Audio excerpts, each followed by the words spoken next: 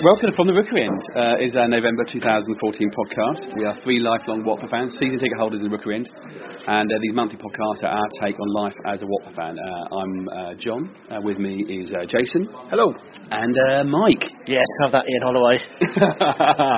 Yes, you did have were you satisfied after that win yesterday, Mike, and Mr. Holloway's reaction? Yeah, it's exactly what I'd have wanted from that game. Him to be as angry and as ridiculous as possible, and I think he did well in both categories. It's day after Watford beat Millwall 3-1, and we are at the Palace Theatre in Watford. We're about to go for the second live event for Tales of the Vicarage, because the third book in the series is coming out. They've got some books over there, Mike. I noticed my favourite thing about these books is, I was telling Jason before you turned up, is the consistency of spine design.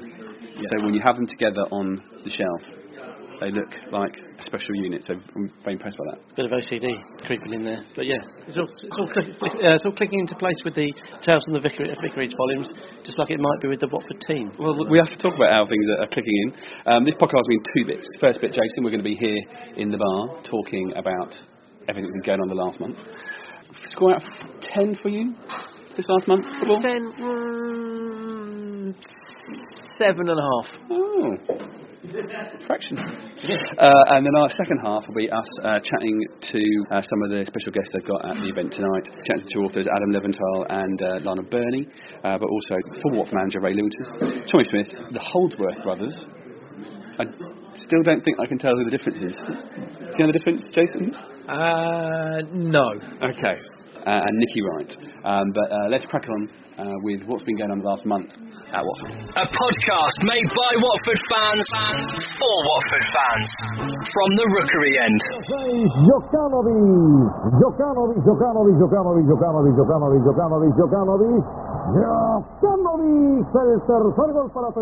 I think it's fair to say that the last two podcasts have felt fraught, uneasy. Yeah, fraught. Busy. No. Well, unsettled.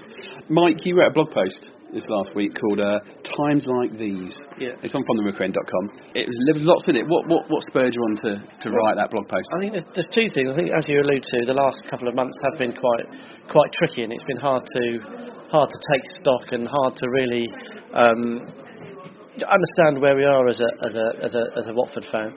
But over the last couple of weeks, it just struck me. I just had some nice little reminders as to why I genuinely and generally I'm very, very proud to be a Watford supporter, and I think you perhaps feel those all the more keener in the current context with the Potstones, where Watford get a lot of negative press and a lot of negative press about the managerial turnover, when actually those around the club and those who understand the club know that it's a very, very special place with a lot of special people involved, and the people at the heart of it are doing things for the right reasons. So I tried to articulate that with you mentioned many things. What kind of things were making you feel this way? Well, there's some little things, like there's the At Your Place event, which was actually at Watford, so I think they called it At Your Place. At Our Place, yeah, that was it, yeah. Which, may not seem like a big thing, but it gives Watford supporters a chance to see the whites of the eyes of the guys at the top, to ask questions. Nothing is off limits. Obviously, the answer you're going to get, it depends on how sensible your question is. But so the Watford do that. That's something they don't need to do. They're staying in touch with supporters. Then during half term, they did the open training session, and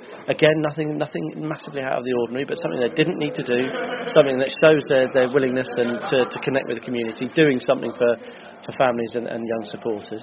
And then culminating really in Saturday's game with Millwall, with this incredible display that was organised by Roy and the 1881, and a reminder that the shirts were there's a contribution from the sale of the away shirts going to the Royal British Legion this year, and those things all added up. And you think, actually, do you know what? We're doing things the right way here. We're not the biggest club in the world, not the most famous club in the world, but I'll be damned if we're not, doing things the right way more often than not. And I think it's important to try and articulate that in a rather rambling blog post. And of course, add it all together. Added to all that is the fact that things are starting to come together on the pitch as well. So I just felt I had a little wake-up call, I had a little epiphany, a little reminder that supporting Watford fan, being a Watford fan is generally a good thing. Well, let's start. We'll have to cover a lot of that throughout the podcast, but let's start talking about what's been happening on the pitch since Slav. I think that's what I call him. I went to the At Your Place, and you'll hear me chatting with Geordie Connor and Richard, who I sit next to. We were at the event later on, and Scott Duxbury kept calling him Slav. so much easier to say. I reckon we're going to stick with that. Jason, we've had 4 games underneath him. You know, yesterday it was a 3-1 win at home to Millwall, 1-1 away at Middlesbrough, a 2-2 home draw against Forest, and a 3-0 away win at Sheffield Wednesday. What are your feelings being at the top of the league and 2 points clear? Yeah, I mean, you've answered the question for me there, John. I think we are top and we are top, 2 points clear. Without really, I don't think we're a settled side under Slav so far. I think there's still work to do. He said as much in his post-match comments, and some of the performances have shown that we've beaten Millwall. It wasn't convincing, but it was enough. We drew with Forest, who are not on the best run of form at the moment, and again we sort of let them back into that one. Sounds like we got a bit lucky in the first half against Middlesbrough, but unlucky in the second half not to come away with 3 points towards the end. And again, the Wednesday game, you could say we had a bit of luck, but then we did play well. I think Slavs talked about managing games and controlling games, and I thought that game we seemed to control better than most from when we were in the lead. So yeah, there's work to do. Yeah, I don't think we've been consistent over 90 minutes yet, and I think if we can do that, then we'll be laughing. He's picking. I'm not amazed at these sorts of things, Jason, but go with me. He's picking what seems to be a 4-3-3. Now, in our first podcast of the season, before the Bolton game, you said that would be your preferred setup. Is that still your preferred setup? I think so. Yeah, I think yes, it is a 4-3-3 in its simplest terms. What you get with that is you get quite a stretch pitch, and if you want to dominate games, and with the skill and quality that we've got in our side, we should be looking to stretch teams out and give them a bit of a run around, and I think you can do that really well with a 4-3-3 formation. That includes your back four, your full-backs pushing on, and we've got full-backs that can do that in Paredes and Neil. And then your 3 out front, you've got your players spread across the park. And I heard Steve Clary say something on a couple of weeks back about. sorry, yeah. You're about to say something that's ridiculous. I'm about to say something. I agree with him. I didn't realise, and then thought about it. Wow, yeah, he's right. It's so much. Yeah, as an attacking force, you're much better off, and it's much harder to defend against players attacking from outside to in than it is from players going inside to out. So having players like Vidra and Forestieri and Igalo, like as he was on Saturday, attacking championship defences from out wide is an exciting thing, John. Third goal, case in point, Jace there, perhaps. Yeah. I mean, I think it is important to note now that formation and Jason. I think Jason alluded to it. We've got an amazing squad, and we all know that. And I quite like the 4-3-3 as well. But what we need to be aware of now, perhaps increasingly, is teams like Millwall will come and just do everything they can to disrupt us, to knock us out of our stride. And I think we can expect to see a lot more of the games that we like they've won against Millwall, because that's the only way that people are going to be able to deal with players of this quality. If this team hits their straps, then they're unplayable. And if you give us any space, you give Watford a chance to get into their stride, then you've had it. We've seen it so many times. Vidra's working hard, and Deeney. We don't need to go through play by player. Well, let's not go through player by player. But sort of looking at the 4 teams he's picked, you're going to say his preference is Gomez, Paredes, Basong, Ekstrand, Pudil, Minari, Toja, Abdi is his preferred, Vidra, Igalo, and then Bessie. But then, of course, yesterday he picked Troy first. Let's go from back to front. At the back, that has been a worry? Is it better? I think defensively is still our Achilles' heel, to be perfectly frank. I still don't think we're looking 100% settled there. I think Basong, since he's come in, I remember it stuck in my head, Neil Adams, the Norwich manager, saying he's nowhere near ready for first team football, perhaps suggesting that there's something had gone on between them. He came in and obviously had a great debut. It was at Sheffield Wednesday, I think, was when he played really well, but then has gone off in the last couple of games, hasn't he? So perhaps he's a little bit injury prone. I think we could probably swap him for Angela fairly quickly. It looks like he's back in training. Would you? Not strike Ekstrand for Angela? Well, I think. I don't know. Is the honest answer. I think injuries are dictating what we're saying there. It's Basong. If he's not fully fit, then we might have to. But if Basong, Ekstrand, and Angela were fit, Jason, who would be your middle 2? For me, it'd be Basong and Angela. Who would be your middle two? I'd go along with Jason. If they were both 100% fit, then that's what I'd go for. But I do think if we can get that settled defensive line, I think we'll be so much stronger, so much more. And going back to Jason's point about the quick run through about the games we've had since we last spoke, I think what we said at the last podcast, if you want to see some decent performances, and the first game out against Sheffield Wednesday, I think we did get that, guys. I think it made perhaps a bit of a shaky start and so on and so forth, but we went on and we won that game at a canter. The first half an hour against Forest, perhaps the first 20 minutes, was some of the best football I've ever, not just seen Watford play, but from anyone. It was played at pace, it was threatening, it was terrifying. We thought, if we can keep this up, it's going to be 10-0. and it would have been, and we ultimately let Forest back into it. But I think we saw great performances, and I just think if there's a tiny little bit of fine tuning, perhaps starting at the back, and we're going to be a real force to reckon with. I'm surprised not to have seen more of Lloyd Doyley. Well, it's that question is always the right side of the defence. Pudil is good on the right, is good, but is he definitely a right back? Lloyd definitely isn't a right back, but he certainly played there for a very long time, did a bloody good job of it for many, many years. So that is still a question.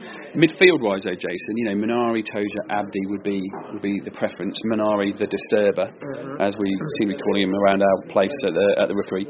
But Abdi's been injured last couple of games. It doesn't feel as bad as when he was injured before, not as worrying, let's say. How do you feel about the sort of replacing Murray in one game, and he replaced him Andrews, he started, and he started with Anya as well in that replacement. How are you feeling about that midfield? I think the perfect balance is Minari, Toza, Abdi, and again talking about the formations and you have these, the way we play, when you go from defence to attack, there's a sort of transition in that midfield. I think is key to that formation. So when we're defending, we're comfortable with the players we got, I think, because they can sit defensively. But the problem then, I think, is the out, and I think that is Abdi. So if you, with those three, Toja's your quarterback. So he will sit in that defensive position. Minari, you've already called him the disturber, because he's bombing about all over the place, and he can make that link. He can defend, he can attack. Whereas Abdi is your out. He's your man who can transform defence into attack really quickly. And without him, we haven't quite got that. Murray replaced him in the Forest game and just didn't know where he was. Didn't have a clue what he was doing. That's exactly when Forest came back into it, when Abdi went off. Yeah. I think, and exactly, you can draw a line, On Saturday we had Andrews playing. Andrews did well. Let's be fair to him. He got the assist for the first goal. A cute little Eustace type chip. Well, no, I think it was better. It was outside the foot. It was a dink. It was a Eustace dink. It was outside the foot. It curved, and it went in. But didn't always happen to Eustace. Sorry for saying bad things about John there, Mike. To use that word, to use that transition word again, that transition from defence to attack wasn't quite as quick. And there were times where, and we've seen it, Slav, he likes to mix it up. He can play it short and hold on to the ball. He can play quick, direct football to the quick strikes we've got up front as well. But there were times ball was being pumped up to Deeney and he had no one near him. There was no one coming on from midfield making that run on that Abdi would do, I think. And without Abdi, it still doesn't quite feel like a complete midfield. The jigsaw piece is missing, but up front, it's sort of doing pretty well in the last 4 games. We scored 9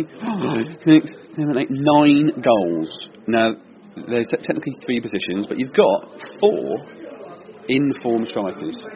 Fessy, Troy, Vidra and Igalo. Now, he was very bright yesterday, and I think that was by far his best game as a Watford player. And he felt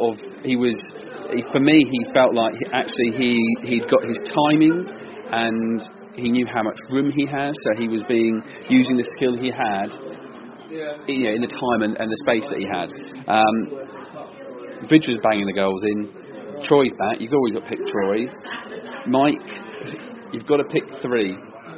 Which of those do you pick? I'm going to claim Igalo, because I think on Twitter I said, in his first couple of games, you're going to stick a flag in and claim him? Well, not literally. You're not Graham Souness. I wouldn't do. Not that he'd stick a flag in. Anyway, you know what I mean.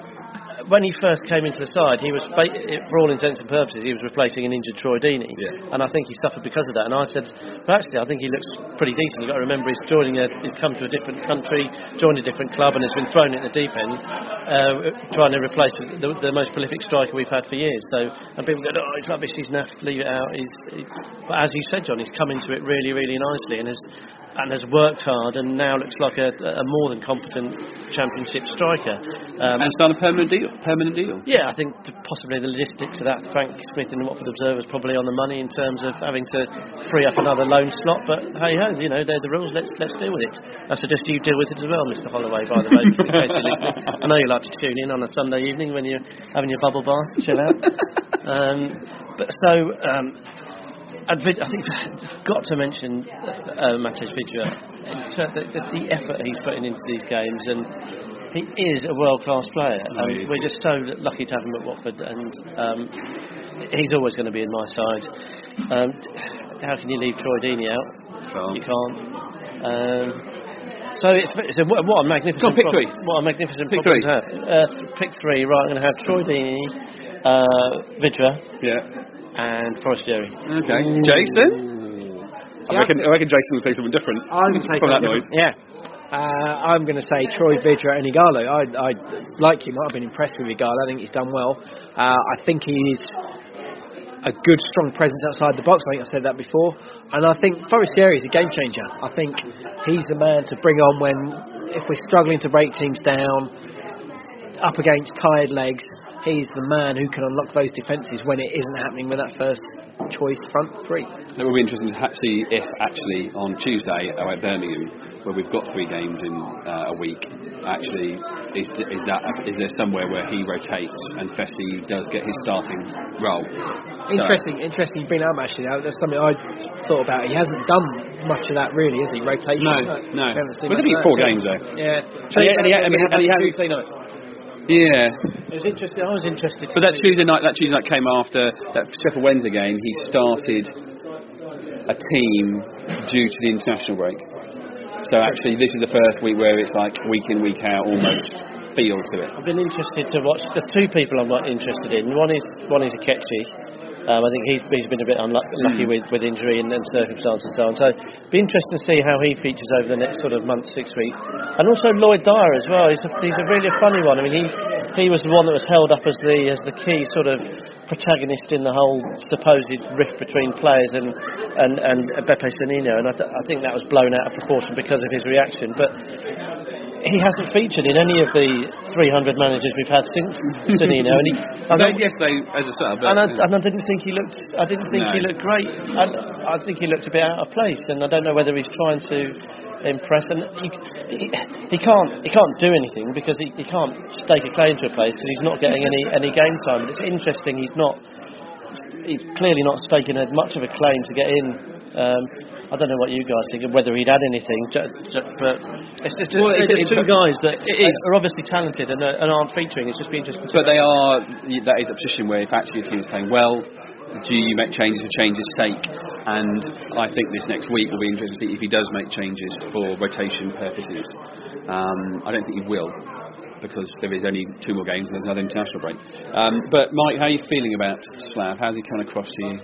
I like him. I really, really like the cut of his jib after games. Do you know what? He's serious without being overbearing. He feels like he means business. He feels like he knows what the task at hand is. We never got to know Billy McKinley. We never got to know Oscar Garcia. But with Beppe, the feeling was always that it was always a bit of a stopgap. You always thought, are you really the man that's going to drive us through the winter, through the injuries, through suspensions, to get an automatic promotion? And that never really felt that with Beppe. Whereas with Slav, I think it looks like he means business. And the other thing that I like about him, he's always asking for more. He's quite understated, but he's never ranting and raving. He said, I think this group of players can do better. But he always tempers that with praise as well. So for me, he's got a really nice balance of looking like a crazed slave driver, and also being someone that the players respect. I think, and just his demeanour.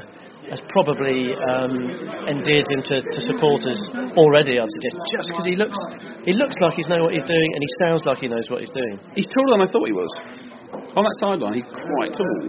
He's a presence there. Maybe that was because he was set up against the munchkin that is Holloway. On the Football League show last night, when he was his post-match interview, he seemed to be hunching down to talk into the microphone. Oh, really? That just goes to show you how tall he is. Okay. How are you finding his cut of his jib? I'm with Mike. He said exactly the thing I think I'd said about he's serious. You see, there's no and his communication is fine as well. I think you get some foreign managers in who, well, obviously Sannino's the other extreme, but he's fine with the language, and I think that is important. I think to get your point across. Don't want to be xenophobic about it, but there must have been problems with Sannino trying to get his point across in training sessions, in games, when you don't have a grasp of the language of the players.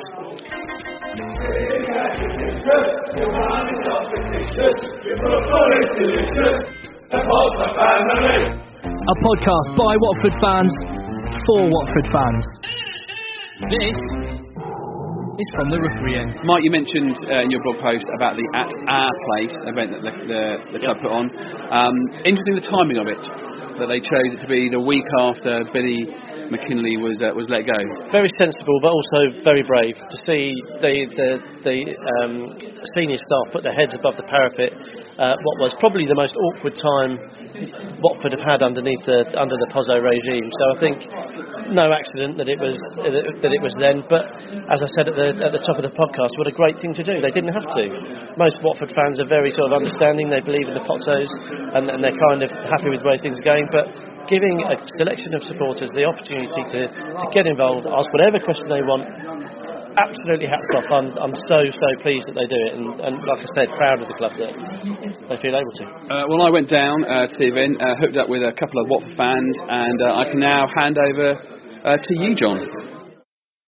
Thanks, John. We're here at the At Your Place event at Vicarage Road. I'm with Geordie. Hi, Geordie.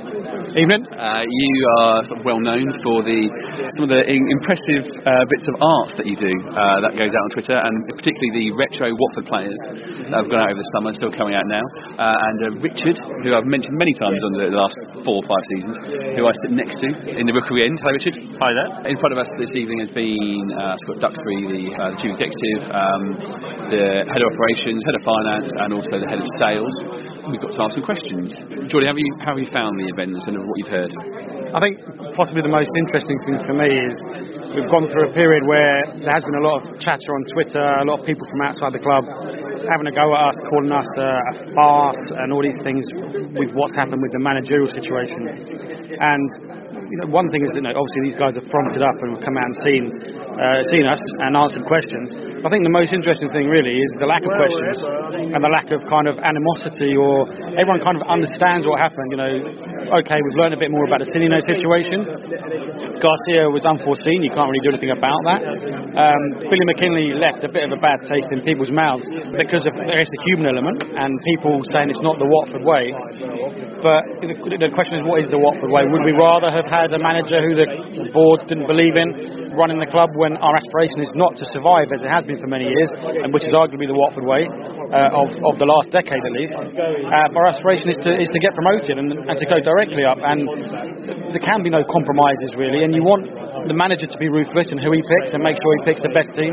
You do want the emotion taken out of it. As for fans, it's great that we have the emotional attachment to the club, but I guess you do, your heart really wants the board to make the tough decisions, and they've made it. The proof of the pudding will be seen in the rest of the season under Djukanovic. Fingers crossed it all works out, but they've done what they think is right, and the fact that there is no animosity here and not many questions suggests that a lot of people kind of agree with what's happened or accept what's happened, and they feel that the club's been fairly open about what's happened and as far as they can. Well, let's think that fans forums, the best fans forums ever is when there's a crazy chairman who's not putting the funds, taking funds out, and unfortunately I think we're in a position where, as a general football fan of a football club, actually we're in a pretty peachy situation. So one thing about you, Geordie, you said that it was the board's decision. It seemed to me for as Scott said, that it was Gino Pozzo who had the second thoughts himself over Billy when Slav. I think that's what we're going to call it. Slav, yeah. Because it's quite hard to say second name, and that's what they've been saying up on the front. Slav. Richard, is there anything else that stood out for you? Yeah, first of all, I've really enjoyed the event. It's been good to come and put sort of names to faces. I've not sort of seen Scott Duxbury before, not been to one of these venues before. I found, like what everyone's saying, that there's a lot of tolerance on either side. They seem to be very open with supporters. We can come and ask everything. The questions have all been very, very good. What stood out for me was it was very good. Scott Duxbury seemed very contrite about the way Billy McKinley had been treated, which I think generally everybody felt hadn't been handled very well by the club. I thought that was very good. I was also pleased to hear that all of the whole Lawrence Bassini saga, they now seem to work through the practicalities of all of that, and that was now consigned to kind of a bad episode of history. Very, very good. The free bar has been that was a bonus, wasn't it? I got my wallet out. Can I have a Guinness and a Diet Coke and a Coke? Oh, brilliant. No, it's free. Well, I love you even more, Watford. And I think also what I think has been very good, it's such a sort of positive event, and it's very much the emphasis on when we get promoted, not if. Of course, there's no guarantees about anything, but what he was saying about when we get to the Premier League, the players in the Pozzo network that would jump at the chance to come and play with us as well sounds mouth-wateringly exciting, I must admit, and it's going to transform the club in terms of the finance, the new stand being completed, and it's very, very good. Really enjoyed it. Yeah, also the good thing is Glyn Evans, who's the head of operations, he sort of talked, in some ways he talked about the East Stand and it being almost like a Meccano set, but I think that's because it's good engineering, but actually it has its sort of ability to expand, and they know about that already, and you think, good, that means we can expand our stadium a little bit more. So it's been a really good event. Thanks to Geordie, thanks to Richard, and back to you, John. Stay in the loop and get involved on facebook.com/rookeryend. So we're now in the theatre, and it's quite hot and sticky. One of the rules about being in the theatre, John, is no talking in the theatre. Well, we haven't started yet. We're waiting for the event to start. We're going to see Ray Lewington, we're going to see the Holdsworth brothers, or at least one of them. We're going to see Timmy Smith, we'll see Craig Ramage, Nicky Wright, all chatting to Adam Leventhal. Hopefully, this next part of the podcast will be us chatting to them in and around the event. But the excitement is growing, is it, Jason? There's a definite buzz about the place, isn't there? Yeah. I don't think it's the excitement of knowing or not knowing whether the Holdsworth brothers are here or not. So, it's very exciting. Let's see how the evening pans out. From the Rookery End. We've just finished at the Tales from the Vicarage 2 live about the third book. That's right? Something like that. Right. Yep, so, right. with Adam and Lionel. Adam, you were on the stage. How did it go for you? I really enjoyed it. It was quite a hectic journey from planning it, getting everyone together, all in the same place at the right time. But it went as well as I could have imagined, and it was great to have so many people on board to just sort of punctuate the evening with different stories. And yeah, it was really good. But I must admit, I'm quite glad it's over now, because I can just chill out for a bit and not have to think about it, which is good. Good. You two chaps are both Watford supporters, but due to your jobs and your careers, you probably come into contact with more sportsmen and women and Watford players than the average Watford fan. Can you still get excited about a night like this evening? Absolutely, yeah. I mean, seeing everyone turn up this afternoon, all looking a little bit nervous. You wouldn't expect it of Craig Ramage, cool as Craig, but he was, he was a bit antsy. He wanted to know what was going to be happening and when he was going to be on stage and what the questions were going to be. So to see them all come together, as Adam said, from so many different eras, and of course they overlap a little bit in places, but to have managers, players, people who have really sort of honoured the club with quite a lot of distinction, all come together and feel the love from the room, I think, is the main thing. They're, I think, all taken aback a bit by how much warmth there is from the audience, and that really comes across in the show, I think. Yeah, that's my feeling from the whole night was an absolute Watford loving, and it was, from all the different years that we've done it. Now, it's the third book. Are we going to get the same sort of loving from this third book from across the years of Watford? It's fair to say that it is it is a love-in, but there are moments of controversy, and some serious moments which we touched upon on stage, but also within the book, it's not all one way. And we know that as Watford fans, that it hasn't all been one way in recent years. So I think it's a good read for people who want to remember the good times, and also to acknowledge the fact that it is tough being a Watford fan at times. All fans say that it's tough being a fan of their own clubs, but I think especially in recent years when money's been tight, we've managed to peak and trough quite a lot, so it's been an incredible journey. So I think that's touched upon within the book, and I think everyone out there who's a Watford fan must go and buy the book. Okay. Of course, you'd expect that from me. Yeah, obviously with Christmas coming up, it's going to be on many people's Christmas list. Tell us, how do we get the book? Well, basically, we have retailers now who, shops are actually selling our books for us, which is, it will never catch on. But we're in the Hornet shop, John Lewis in the Into Centre. I keep calling it the Harlequin. It's not the Harlequin. Also WH Smith, which is next door to John Lewis, so maybe they can have some kind of, retail trade-off who sells the most copies in the run-up to Christmas. And we're also in HMV, who supported us with the previous 2 volumes. Since Watford lost its bookshop, Waterstones, which, from my point of view, as somebody who loves books, that's a bit disappointing, but we've managed to, get some really good retailers on board, so it should be easier than ever to get hold of a copy. We're football fans, we always want more.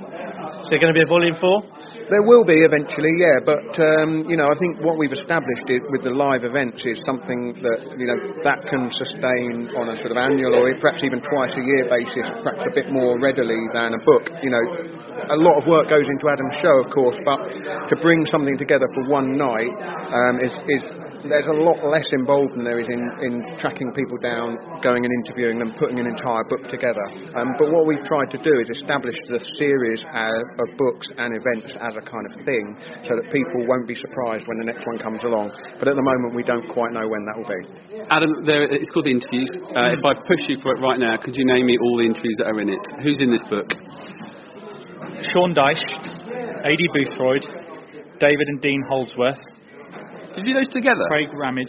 Did you interview them together? I didn't interview them both together, no. Oh. It was quite difficult to I bet it was, yeah. pin them down. I interviewed David in Sheffield and Dean in a weird hotel in the middle of nowhere where they were having the model of the car wasn't Vauxhall Astra, but they were in the car park. There was just thousands of this one car. I think they were Vauxhall cars. It was very, very odd. It was very Alan Partridge.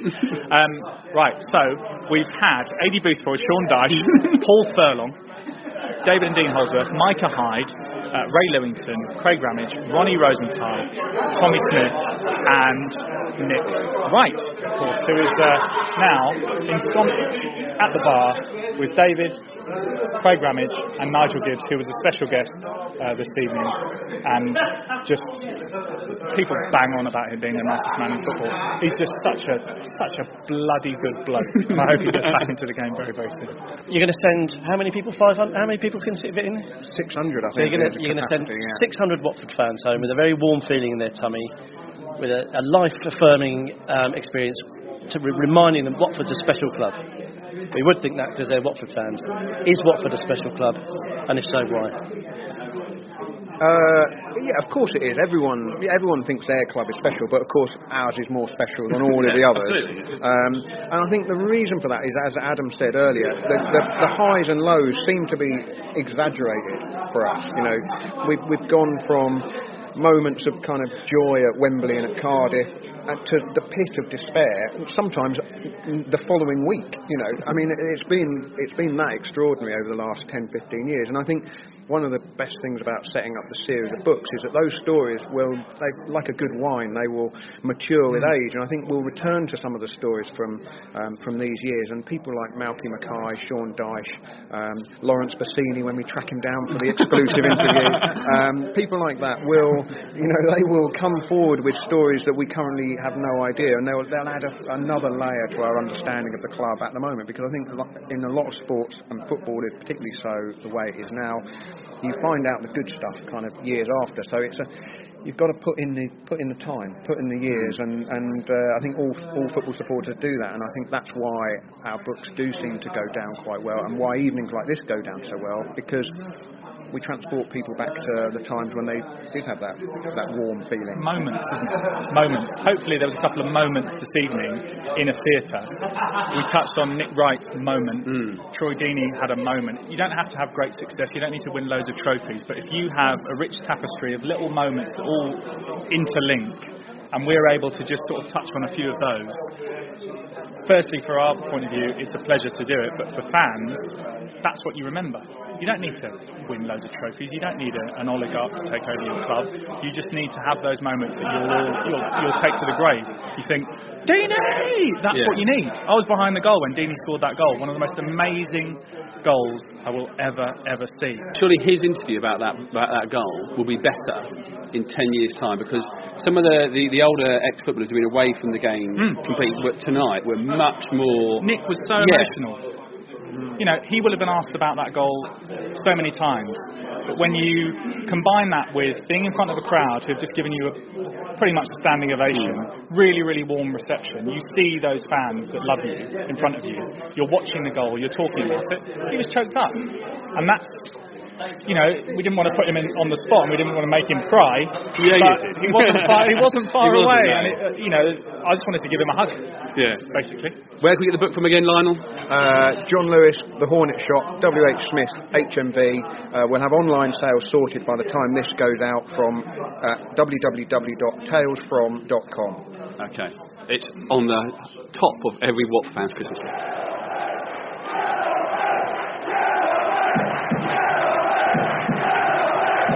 From the Rookery End.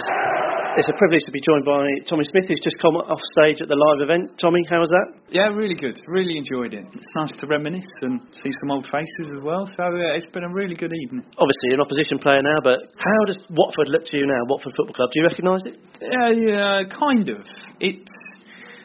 A lot's changed. For the better, I'm not so sure, but I guess results speak louder than words, really. So they're sitting top of the league. You've got to be, as a fan, very happy, but as an ex-player still in the game looking at the club, it doesn't look too healthy. Obviously, the managerial scenarios that have happened and the influx of foreign players, it's probably something that I look on a little bit with sadness. But, clubs change and they grow and they evolve, and that's certainly what's happening at Watford at the moment. And with foreign owners, it's getting more and more common in the game. And you don't have to name names, Tommy, but what's the feeling amongst fellow pros who are still playing about what's happening at Watford? Do they think it's weird? Are they annoyed initially that so many loanees came in? And because now Watford have got a pretty decent squad. Yeah. Internationals all over the shop. How do your fellow professionals outside Watford look at it? Well, to start with, the initial season when they first came in and had all the loan players, we were up there. I was at Cardiff at the time, so we were up there with you. It was a strange situation, really. It must have been strange for a fan. Well, I know plenty of fans, and the association with the players just didn't seem to be there. But I think it was disguised a bit by the results because things went so well and finished third, got to the playoff final, which is a successful season. But as players looking at the club, obviously, like I've mentioned, the managerial situation is a bit of a farce, really. It just shows particularly a bit of naivety, really, from owners. But I mean, that's not just Watford itself. It's a lot of owners at the moment. They want quick results, and they feel managers should deliver that straight away. So a bit of a shame, but like I said, top of the league, things can't be going too badly, and a very strong squad that they've built, and they're spending a lot of money, so they kind of deserve to be where they are. You're playing under Mark Warburton at Brentford. He's obviously got a fantastic reputation in the game, and people could argue he's done things a slightly more British way. He sort of learnt the trade. He's done lots of different jobs within football. Very innovative, because obviously he was the brains behind the Next Gen series. So he's been in and around the game. So do you feel sort of a bit not prouder playing for someone like that than you do from someone that just brings in loads of different players? Is that a fair assessment? I think Brentford remind me a lot of Watford, a club that particularly when I was younger, were growing, were building. You could see a future and the direction they were heading. And as a player, I think it's so nice to be part of that, where you come into a dressing room all pulling in the same direction as the owner, as the manager. And I think you look at the Brentford owner, he's young, English, very successful Brentford supporter, and I think you speak to any Brentford fan, it's this a really nice feel about the club. And football has changed a lot. That doesn't happen so often now, but it's certainly lovely to be part of, having come from a club like Cardiff, where again that's been lost a little bit. That kind of association for the fans with the players and the owner, it gets lost. And so to be part of that with Mark Wolverton, who's been fantastic so far, and he's got a very bright future ahead of him. So I'm really enjoying it there. Good, that's good to hear. You're a striker. Watford have got some decent ones. We've got Troy and Matty, obviously. Yeah. If you're talking to your defence, what are you telling them to watch out for from those guys? Be afraid. Be very afraid. It's great for Watford to get those two back after they destroyed the league a couple of seasons ago, and Troy's made tremendous improvements on his game, and it just his all-round game now is fantastic, and it was a real coup for Watford to keep him this season. When it looked all ends up like he was going to leave, and to get Vydra back in to play with him, it certainly struck at the hearts of most defenders, and they're a worry. What do I say to my defenders? Good luck. I don't know. No, seriously, we found out it's a tough battle going to Watford. Troy didn't play, which was to our benefit, but unfortunately Vydra smashed one. Great finish, and that's what they can do. Good players. Sometimes they don't need to have the best games, but they'll put a chance away even when it's only a half chance. And if you could say that one thing that might have changed for the better since your time at Watford? Yeah. Well, the stand finally getting finished. Yeah. How nice does that look? It was great. I brought my son, who's 7, who I'm trying to get him to support Watford. It's hard for me. I can't get him down to enough games, really. So he goes a lot with his friends and tries to support some of the big teams. I think he's confused a bit because the amount of teams I've played with, I don't think he knows. Yeah, exactly. He's like, one minute he's Cardiff, then we're not Cardiff now, we QPR, and so I'm trying to get him into the club, and it was great. I went last season and saw the new stand finish, so it's really nice to see that as a club, because it's just missing. And now it just finishes the club off nicely, or the stadium off nicely, and I really hope they get success now on the pitch and can try and get back in the Premiership. It'd be great for a local club to be back there. Good man. And just the final one for fans who weren't lucky enough to be at the event tonight. Tommy revealed he's going to be an estate agent, or is an estate agent kind of thing, with Jack. So is there a special discount for listeners from the Rookery End, or where do they need to go for their local real estate requirements these days? Well, actually, it's funny you should say that. We're opening a new shop with John Whiteman and Company based in Bushy Heath, but we're opening a branch tomorrow, as it happens, in Garston. So we are doing a reduced fee, shall I say, at the moment. So there is a little something out there for the fans. But yeah, it'd be great for them to come down. I'm in when I can, really. So it'd be nice to see people pop in from time to time and say hello. Have you got any competitors, any estate agent competitors in the game, or even in your team? Not in my team, no. There's loads around, but you're not going to give them a plug on this, right? No, absolutely not. And we're the best, so don't look anywhere else. Tommy, thank you so much. Great, thank you for your time. Really got something to send the boys? Then email podcast@fromtherookeryenD.com. Absolute pleasure to be joined by an incredibly familiar face for me. Grew up on the terraces watching him, David Holdsworth. Thanks for joining us on From the Rookery End. You've just come off stage at the Tales from the Vicarage live event. How was it? Fantastic, yeah. Really nice to see some familiar faces, some people I've knocked heads with, also, as well as coming back to an area that I hold in massive regard, and certainly it was a great crowd out there tonight as well. You had the crowd absolutely eating out the palm of your hand. It was the quietest it'd been all night listening to you. Is there something you enjoy, talking in public like that? Yeah, I thoroughly do. Again, when you're coming back to people that you appreciate and certainly respect, it was nice the way I was received, I must say, and I'm very grateful for that. I think you may or may not have picked up at it. At the weekend, Watford did a display for the Remembrance Sunday. That all the fans in the Rookery End held up a foil, and it made a great big poppy display. It was good, and there's a lot of things that Watford do that still make Watford fans feel very, very proud. And I think that kind of started round about your generation with Graham and Elton and so on and so forth. Some people outside the game might think that Watford isn't that club anymore. What's your feeling on that? Well, I can only speak from my own experience. We were a family club, and we got that and got embodied in us. I remember going every Christmas, and it's something I've taken on when I've been manager, to go to old people's homes, to hospitals. The Hornets Ward, I hope that's still there. If it is still there, then I hope it is obviously up and running still and effective in what it did for the community. We were part of the community at Watford, and that was what we got. From 12 years old, I lived in East London, but I knew everything about Cassia Park and all around the places. And then coming here as a young player, going through the ranks, obviously being under Graham, and obviously Kenny and Tom Wally, John Wald, various managers.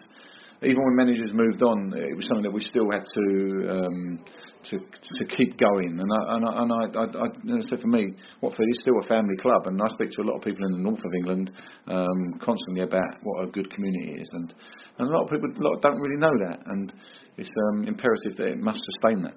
You mentioned Tom Wally quite a lot on stage, and most people will know and understand how important he is to Watford. But perhaps with guys like him, I mean, obviously Graham Taylor was incredible, and there was Elton's money. But was it guys like Tom who really, really made the difference? Yeah, goodness me.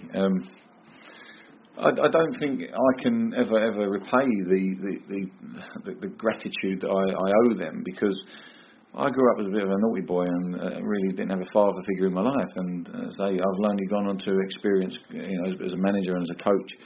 And I can only thank them for the discipline that they gave me. And I bear in mind, I left school with nothing. I didn't go to school. I was, in them days you could get away with it, and now you'd be having it up before the services. But, there was times when me and my brother, we were earning money working for a solicitor's office, on errands up to London, getting a free Big Mac. But them days, the discipline that they gave me was vital, and I dread to think what I'd have turned out to be, I have to say. But I was lucky that I had a bit of discipline in me, and I learned very quickly that it was Tom's way or no way. And as I say, for me, I can only look back in fondness of Graham and John Wald, certainly, but Tom was an element and person that really in life you don't get a lot of them around you. Fast forward to the present day. Maybe knock 10 years off your age. Do you fancy yourself against Troy Deeney and Matty Vidra? Yeah, I'd love to play against them. Yeah, I'd love to go up against them there. Definitely, I watched them a few weeks ago, and they're good players. Their movement's good. When the ball's right for them, they're certainly mobile and going to upset centre forwards, such as centre halves. And there's not a lot of pace in the Championship at the minute. That's why the two strikers are well thought of. And as long as the ball in front of them's good, then they'll certainly be a handful for most defences. And how do you stop them? Match them. You've got to go tight with them. You've got to stop the source. Certainly, you've got to stop the ball coming through to them, but certainly from full-back areas. And then obviously you've got to match them up for pace and the physicality. And if you can do that, deny them the space, and then they've got half a chance. But that's only my way of putting it. Where are Watford going to finish this year? Top six, without a doubt. I expect, and I would assume, because nothing's a given in the top two. But there's some good sides. But I think Watford, whilst they've had a lot of transition, they've still got a very, very good squad of players who know how to win games and a lot of flair. And whilst you've got goals, you've got a chance. Do you think some of these guys would make it in the Premier League? Yeah, a few of them, yeah. I think that the collective is that the spine of the side has got to be strong. When you go to the Premier League, you've got to have a good goalkeeper, certainly a leader at the back, in relative terms, a holding midfield player. And then obviously the most important one is goals. And if they do get up, that's a commodity that, again, that's worth its weight in gold. What you're finding out now, the Burnley and other clubs that have gone up are struggling to score. And when they're struggling to score, you end up losing because the other teams have got goals in them. So, yeah, can they? Yeah, they can. But it's a big ask. You mentioned Tony Coton, absolute hero of mine. How frightening was he to play in front of, or was he a great influence? No, he was a great guy, Tony. Goodness me, I was only a young boy, but you know what? I looked up to Tony. He was a bloody good footballer as well. Had a good left foot. I was lucky. I think I played in front of him at the beginning. I had John McClellan next to me and Macca. I love him. We were man-to-man markers at them days, and I had lots of pace, and John would invariably win the balls, and I would sweep up around him. So he was a great leader. But TC, you had Will Frostrom, you had Les Taylor. You're talking about some seriously. Jan Lohman was another person I remember, talking to me all the time. Barnsley, Luther, Nigel Callaghan, and I was lucky. I was a young kid around when there was quite possibly one of the strongest elements around, which is called team spirit, and that was only galvanised by Graham and the Watford people. Do not scratch your ears. You're listening to From the Rookery End. Right, so we're lucky to be joined backstage by Nick Wright and Ray Lewington. They're both looking very relieved because they've both been on stage. How was it, Ray? Yeah, very good. We enjoyed it. It was good to see some of the clips, the old clips, and relive some of the moments, which were very good. Yeah, enjoyed it. Speaking about some of those moments, Nick, we'll come to you in a moment. But you mentioned on stage, Ray, the two cup semi-finals. We spoke more on stage about the Liverpool one. I think Watford fans look back very fondly on your era, and it sounded like you did too. But I think you struck a chord with me and a couple of other chaps were sitting with about the semi-finals, and we could have given Liverpool a bit more of a go. How do you feel about that Southampton semi-final? The Southampton was slightly different because we actually did go for them. I mean, we didn't hold back on that one. I thought we let bad goals in that day. We didn't really get going. I thought we was a little bit unlike in the League Cup run when we played the Premiership opposition. I think that we really did go out, and I didn't think we did it really to best ability in the semi-final. I think we got overawed by the situation a little bit, which is a little bit of a shame. But from my point of view, the tactics were far more positive against Southampton than they were against Liverpool. And as I said on stage, is that for the second leg, I just didn't want to get pegged off early and then have to score 3 because that would have been impossible. So I was a little bit mindful of that. But as I say, you can always look back and think about it. It's one thing I do slightly regret that I didn't really go at them. So Nick, we'll come to you. We did make it to Wembley with that side, obviously. We won't bother with the overhead kick. Everyone's been there and done it. Everyone knows it's amazing. I've got goosebumps just talking about it with you now.